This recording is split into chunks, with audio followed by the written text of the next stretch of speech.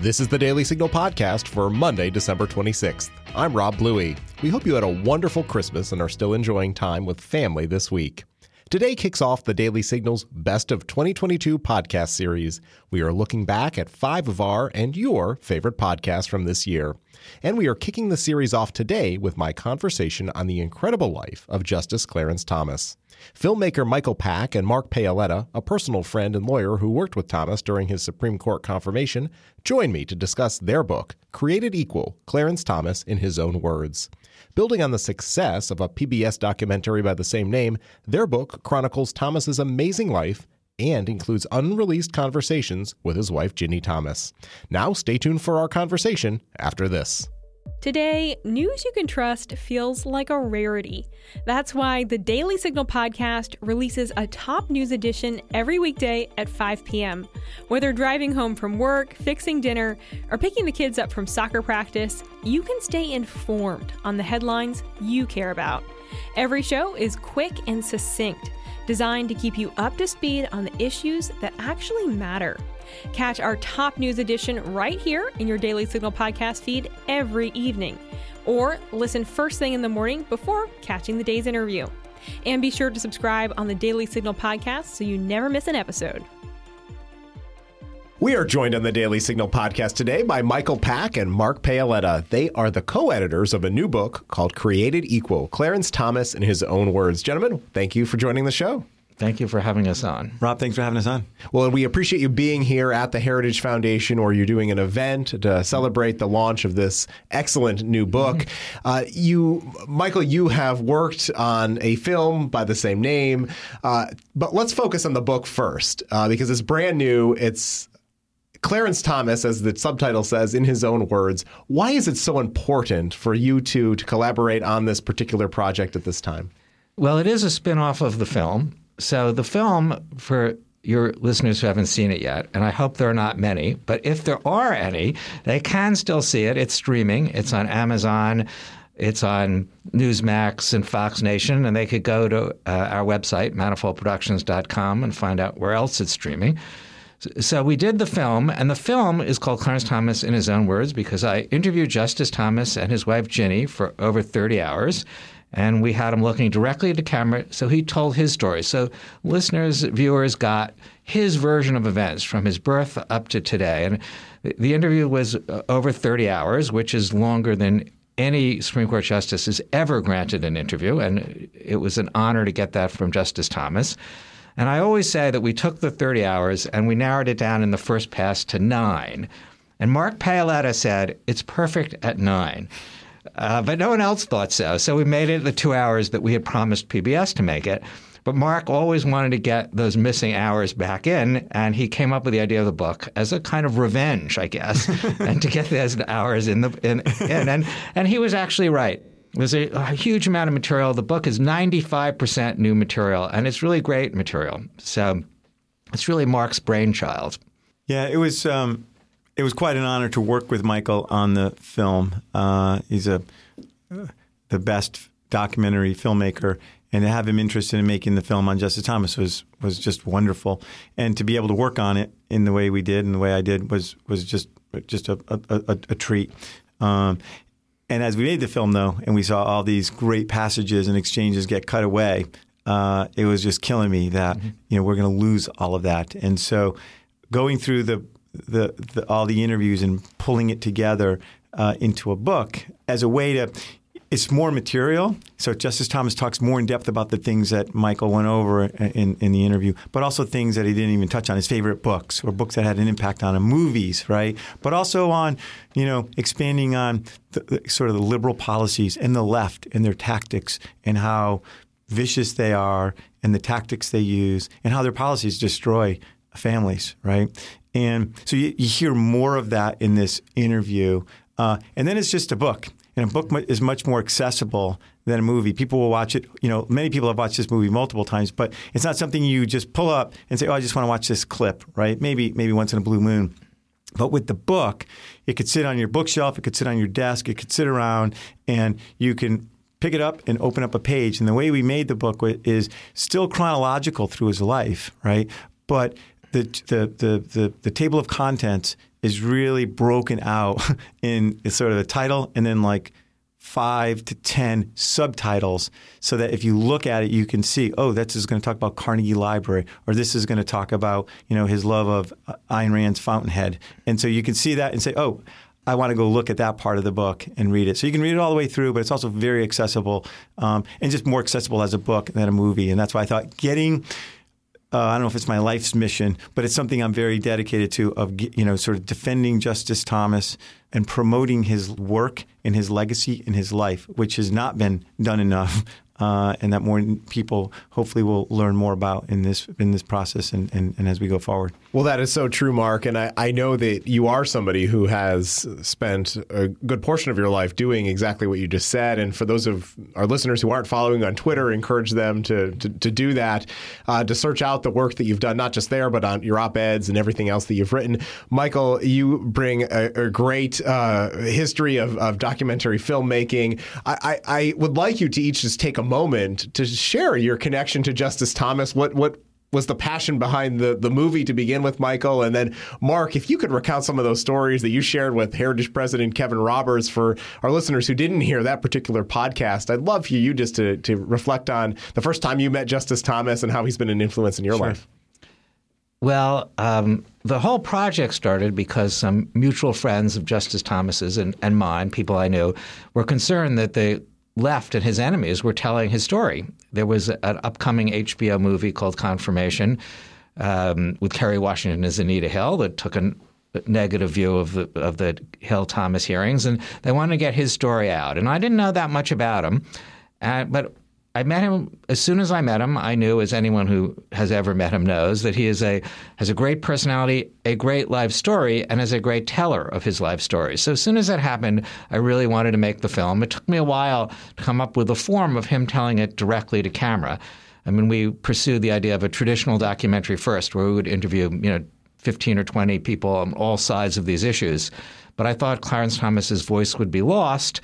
And I didn't want to take sides in these things. The goal, a primary goal, was always to get it on PBS.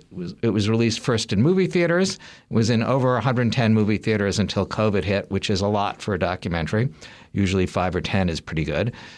And then it did really well on PBS. It was on prime time, and it's, as I said earlier, it's now streaming on Amazon and elsewhere.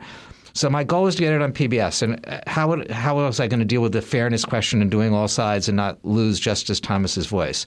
This way, its subtitle is Clarence Thomas in his own words. You get to hear his view of everything, including the hearings and his time on the court and his extremely eventful life from poverty in the segregated South to today, his way. And it doesn't – if you don't like him, you can say, I don't believe him. But we have actually heard from lots of people on the left who saw the film on PBS who said, I didn't like him before, I still don't agree with him, but now I understand him and where he came from. And that's what documentaries are supposed to do. So that's how I came to it, and it has been an honor to get to know Justice Thomas and be trusted to tell his life story. He had no editorial input, so it was a lot of trust. And an offshoot of it is to get to know Mark, another great honor and privilege of the process, and that has been great too. So that's sort of how I came to it. Well, thank you, Michael, for sharing that, and congratulations on the success that you've had. I know the challenges that must go into getting PBS and the distribution into theaters, and I think it's just a testament to the high quality of your work, and I hope that you have equal success with the book. But let me make a point before you go on to Mark. I think that conservative films can be successful. The Clarence Thomas film is a model. We try to make films that reach the center, that people can watch whatever their politics and give a fair account of what they say they're going to do. This says the deal with the viewers, this is going to be Clarence Thomas in his own words, and so it is. We can reach the middle, we on the right. There are very not way too few conservative filmmakers, and what there are ones that make sort of red meat conservative films which preach to the choir, which is fine. But we can't let the left tell our stories to the entire rest of the American people, and we can get them out there, PBS and other sources. We simply haven't put in the time, effort, and money that the left has done to do that, and we post this film are going to be dedicated, Manifold Productions, my wife and I, to doing that. Well, that's great to hear. Thank you for setting the example and being the lead model for hopefully future other filmmakers who come and follow in your footsteps. Well, we are starting an incubator to train young right-of-center filmmakers. So there are too few of them. The left have hundreds. We do not have any. So we're going to start by training a few a year and hope to build from there. Mark, take us back to the 1980s when you first met then Clarence Thomas, who was long before he became a judge, but then bring us up to, the current situation that, the times that you spent together as with your family and his wife, Ginny, and just how he's been an influence on your life. He's a wonderful, wonderful friend and person. I first met him in October of 1983 when I was a senior in college. And Vice President Bush was going up to campaign for my uncle, who was a Republican mayor of Bridgeport. I flew up on Air Force Two and went to this event in Bridgeport. And Vice President Bush went on to another fundraiser in Staten Island. And I stayed behind, and it just so happened that Clarence Thomas was speaking at a college, Sacred Heart University, where his friend and former colleague in the Reagan administration, Tom Mulady, who was my mentor, was hosting him. And so Clarence and Tom came over, and I was there, and one of his aides was there, and we just kind of sat around for about an hour in the Sheraton lobby, and just loved him.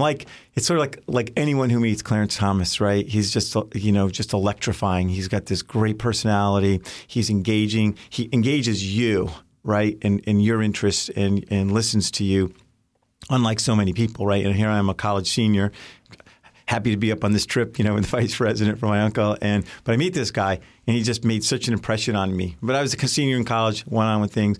I ended up joining the Bush White House in 1989. I was working on judicial selection. And very early in the administration, like in January, February, we wanted to reach out to Clarence Thomas to see if he'd be interested in being on the D.C. circuit. And however, I was a young lawyer, I volunteered. I think I referenced meeting him before and reaching out to him and asking him for his articles and his speeches and his writings so we could vet him. All right. And I ended up talking to him probably for an hour, right, when I first called him. And it's just such a great conversation. It's just, again, engaging, interesting, funny, just fills the conversation, fills the room. And from that conversation, and I still have the letter he sent to me, something like, I hope your eyes are, strong to read all this stuff. Because as I look ahead at your task, I know it's going to be long nights or something like that.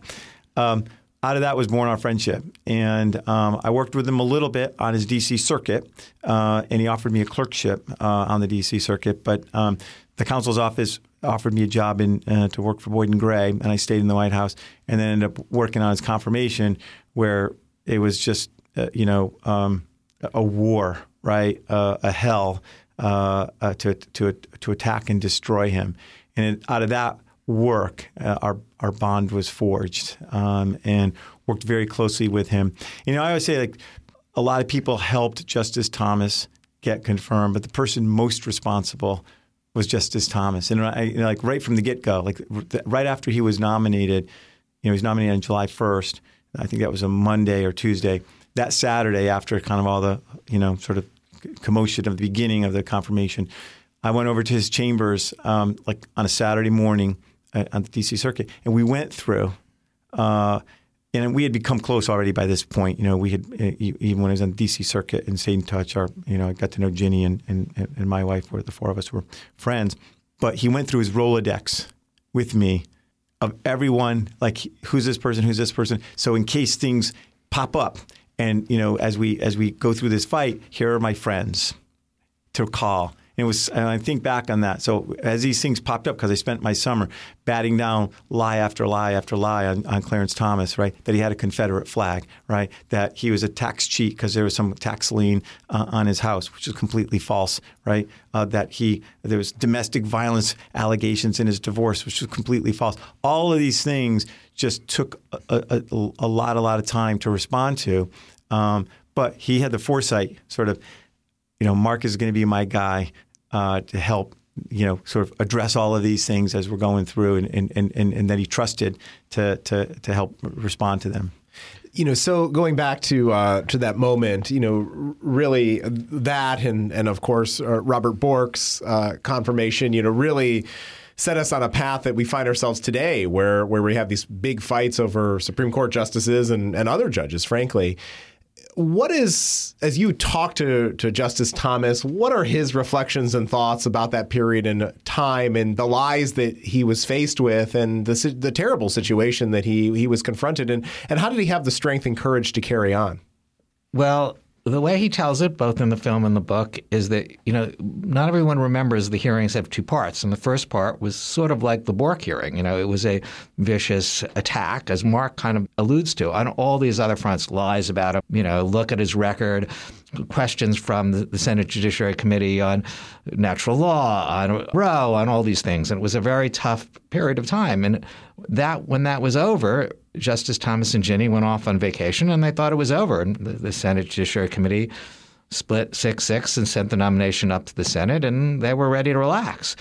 And then, as Mark also said, the Anita Hill allegations were leaked, and then it was in NPR and Newsday, and the Senate Judiciary Committee was called back. As Justice Thomas has said, it's like we run a marathon, it's over, you relax, and then you're told to run another marathon. And Ginny is very eloquent on this in the book, I think. And she said, there was nothing left of Clarence Thomas. He had used all his normal responses, and they felt they had to fall back on faith. Ginny particularly talks about this. And they no longer cared about getting the nomination. And as you may know, that some of his advisors advised him not to give the famous high-tech lynching speech on the commonsensical thing is if you want people to vote for you, don't attack them. But he thought it was about honoring his grandparents, honoring the nuns who taught him, defending his values and principles, and he wanted to speak the truth directly and strongly, and so he did. So that's the way he tells it. Mark lived through it with him, but that's the way he tells it. I want to say something about Mark and the Thomases. So making this film, I'm trying to get the story right. And so I talked to Ginny once or twice, and she said, well, talk to Mark Paoletta. He knows more about our lives than we do. And I thought that was kind of an exaggeration, but it turns out to be 100% accurate. And, so his knowledge is deep. So my knowledge is what Justice Thomas told me in the interview. Well, I agree with you on that, Michael, as I've gotten to know Mark, and Mark and I reminisced recently about how we were at the same event here at the Heritage Foundation with Justice Thomas in October of 2007 when his book came out, My Grandfather's Son. And so I believe that about Mark. I think that is true. Mark, let me ask you, fast forward to today, because the attacks have not ended. In fact, we're in the midst of the January 6th committee, and we see the attacks continue, not just on Justice Thomas, but on Ginny. Yeah. And how do they get through this? And by the way, I have to commend Ginny for coming out and saying, I will testify, I will tell you the truth. So very much taking a page, it seems, from Justice Thomas himself. Yeah, it's unprecedented, the attacks that are on the Thomases. I think it's sort of directly, in relation to sort of Justice Thomas's, influence. They've always wanted to destroy him. Going back to the confirmation, Justice Thomas knew that they were coming for him, right? Always. And he never trusted that he was, that there was something that they're going to come and try and destroy him. And he had to wear a bulletproof vest at the time because there were death threats on him back then. So we're living this right now, right? But I was scarred or informed by that confirmation. The Kavanaugh one seemed to be a replay. But a lot of stuff that's happening now, it went on with Justice Thomas. It's just on steroids now across the board, right? And I think the left wants to destroy the Supreme Court because it's no longer their playground to enact, their legislative priorities, which they couldn't get through, a legislature either at the state level or the federal level. And the Thomases and Justice Thomas, bears the brunt of it because he's this black conservative who has never bowed to them. And they're now trying to get to him through his wife to try and get him to recuse. They know they'll never bend him or intimidate him. It's just trying to get him recused in some crazy way. And I've written a lot on this, Rob. And, the recusal sort of arguments have no place in the law or in precedent. There's lots of judges and justices, quite frankly, who have had spouses that have been in law firms, who have been in the public square, where nobody's recused, and they're actually celebrated for it, right? So it's been very tough on the Thomases. Particularly Justice Thomas has been through a lot, right? And there's been times when they've actually gone after Ginny Thomas back with Obamacare back in 2012. There was a crazy one there too, right, where Ginny says Obamacare is a disaster. And for some reason, Clarence Thomas is supposed to recuse himself from the Obamacare cases because his wife opined, right? When we have, literally at the same time, Stephen Reinhart's wife, who's the head of the ACLU, Stephen Reinhart, a judge on the Ninth Circuit, very liberal, the most reverse judge, I think, in history, and the late Stephen Reinhart. And his wife is the head of the ACLU Southern California, and she files a brief in the court below that goes up to his court, and he sits on it, and everyone applauds him for this great couple. So there's different standards. There's always different standards for Clarence Thomas, right? And they're applying them to his wife now too. But going after his wife is really, really bad. It's really despicable, and it really hurts Justice Thomas. And he understands it, and it's not going to bend them or break them.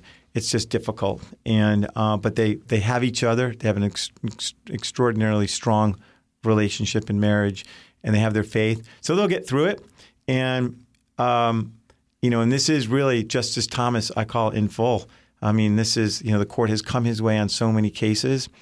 He is the leader. He's got multitudes of former clerks that are judges now that are rising through the ranks. All these law students, as one of his liberal I don't know if critics, but a writer said Justice Thomas, he's written these dissents and concurrences that law students have read and said, wow, I like that, and I'm going to use that going forward. And he's energized the whole army of people to implement. And when I say implement, be faithful to the Constitution as an originalist when they go about and make those arguments and not be afraid to make them and show that courage. I think that's the greatest the legacy of Justice Thomas is going to be the courage he shows and the kindness. And as I mentioned to you in the podcast with Kevin, when Justice Thomas had gotten through his confirmation and was all beat up, really beat up and utterly destroyed, goes on the court. The first conference that he sits on, he switches Rehnquist and Scalia's vote, right? So the racist trope that he has to, but also just the ability to do that literally the first week he gets confirmed and walk into this conference.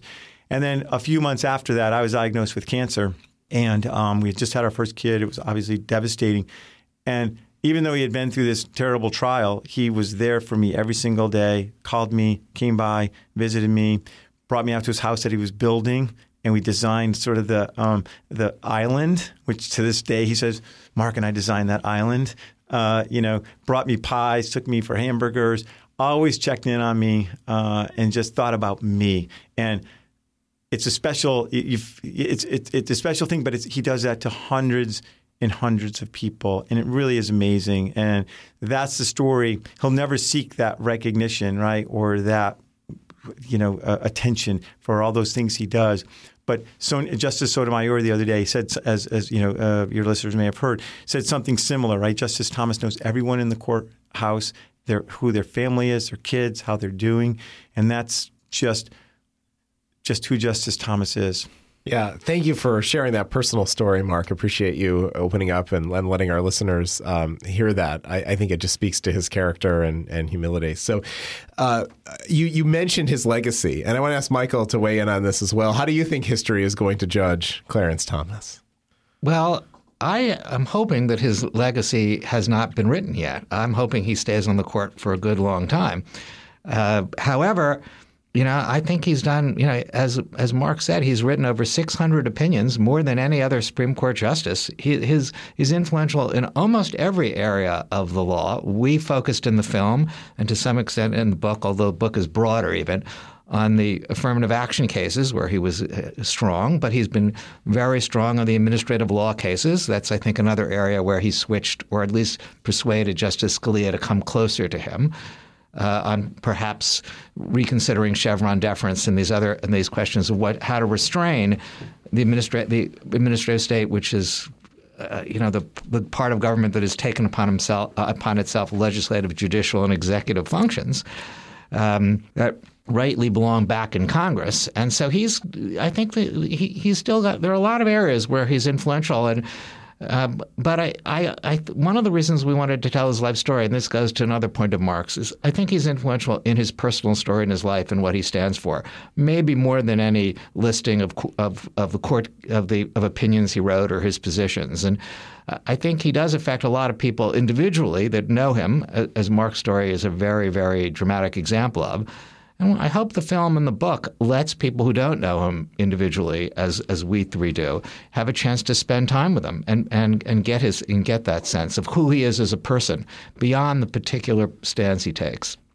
Mark, to that point, do you have a favorite part of the book that you particularly recommend to readers, or a favorite story from that the justice recounted in the film?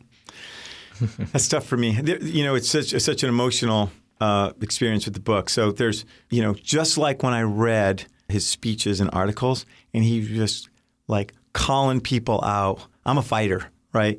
And to read Justice Thomas taking on Congress and just laying them out in those speeches 40 years ago or 30 years ago,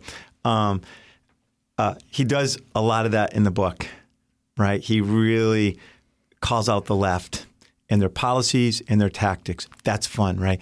Then you have the personal stories, right, of growing up and knowing. I've been down to Pinpoint several times. I know his mom and kind of the environment he grew up in.